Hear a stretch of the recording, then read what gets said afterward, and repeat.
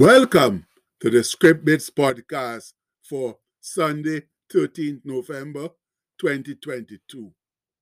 Our bit today comes from Psalm 34, verse 17, and that says, "The righteous cry, and the Lord heareth, and delivereth them out of all their troubles." Come, friends and fellow believers, it's time to gather and worship our wonderful God, sing his praises, and offer up thanksgiving on this his day for all that he's done for us. And all God's people said, "Praise the Lord, praise his holy name, for he's a God of goodness and love."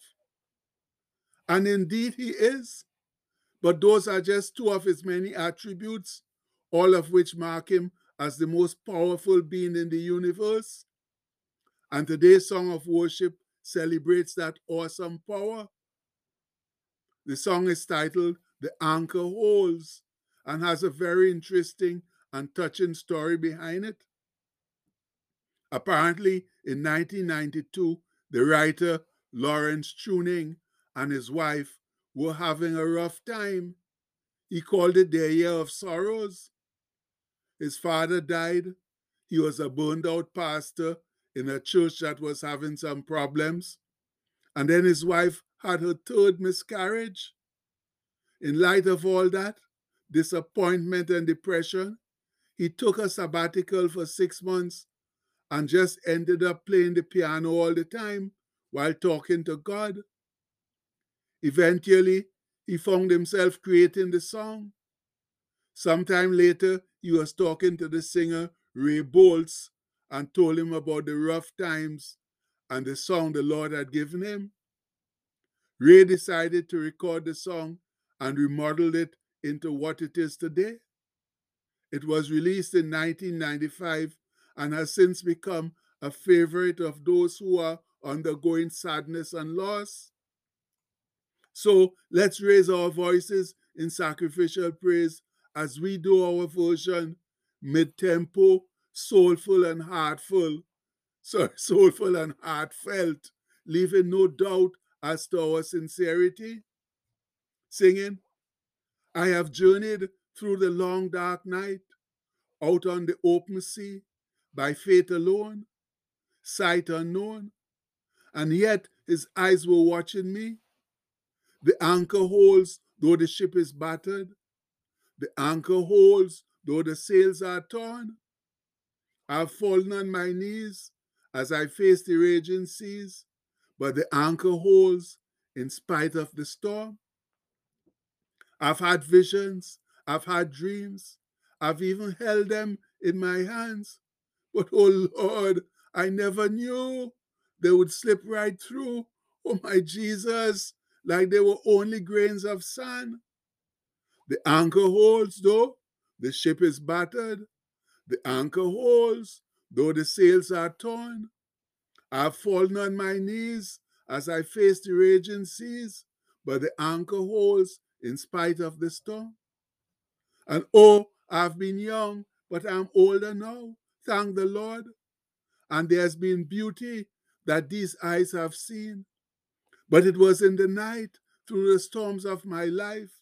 Oh, that's where God proved his love for me.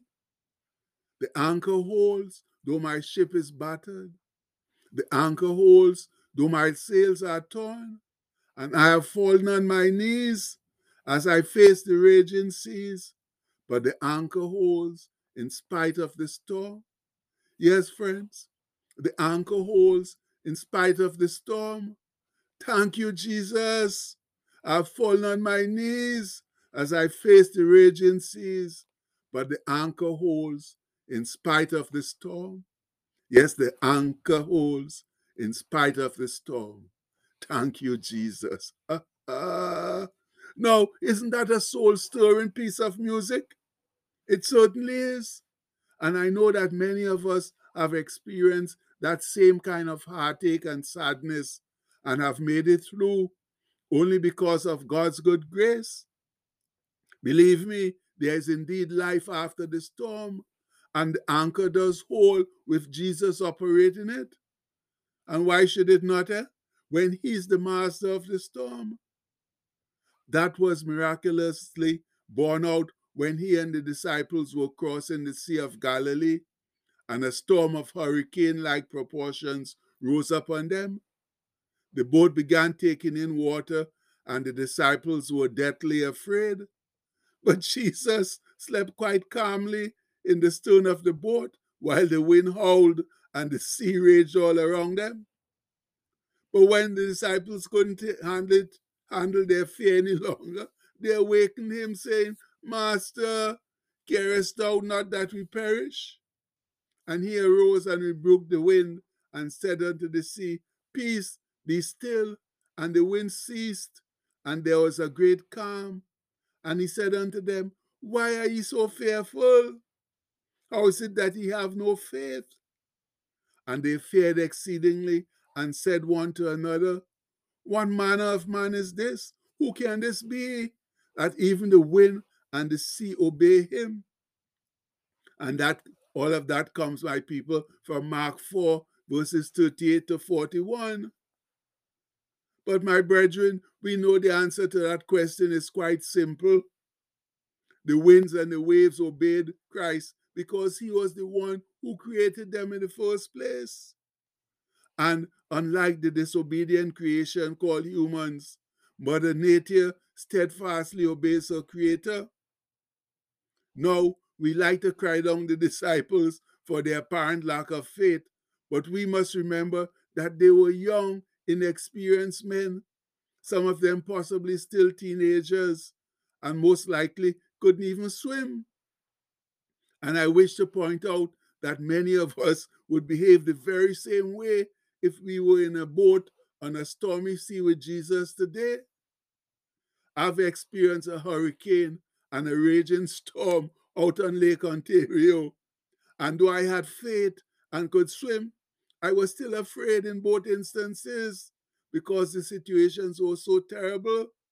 It seemed like only a matter of time before you went under.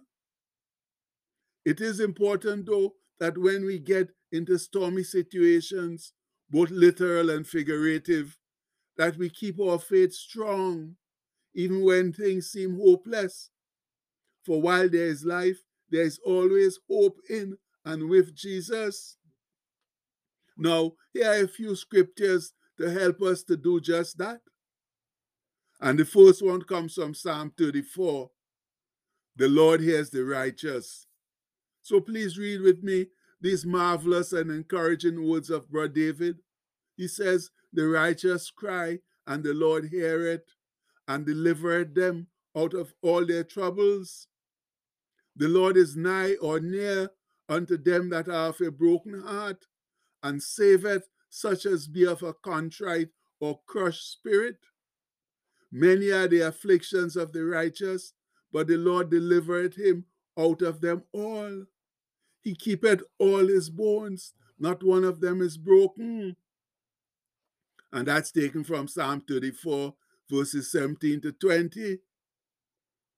And friends, if that doesn't buoy your spirit, then listen to this verse from Cousin Saul's overflowing reservoir of wisdom, where he says, For a just man falleth 7 times and riseth again, but the wicked shall fall into mischief, that stumble into calamity. And that comes from Proverbs 24:16. And that is what's expected of us, friends, for us to get up each time we fall, to never give up. And we'll end with this most appropriate scripture from Psalm 145. More encouraging words of Brother David. This time he says, The Lord is nigh unto all them that call upon him, to all that call upon him in truth. He will fulfill the desire of them that fear or reverence him. He also will hear their cry and will save them. The Lord preserveth all them that love him, but all the wicked will he destroy. And that comes from Psalm 145, 18 to 20. Yes, my fellow saints, it is up to us to have scriptures stored in our hearts so that when troubles arise, we can raise them up and keep our faith strong and steadfast, because that's when we truly become mature Christians. Much love. And the postscript for today says, fear will attack us all, but strong faith will repel it every time. And that's the gospel truth, my people. Fear can't stand up to faith, no way, no how. But we got to raise up that faith in us, that faith that Jesus placed there with all the fruit of his spirit and all the other promises. We got to believe them and keep that faith, know our scriptures, and raise them up when fear comes against us. And this Sunday morning, we pray in his mighty name that we'll get out there and do all of that, because we know it's what is expected of us.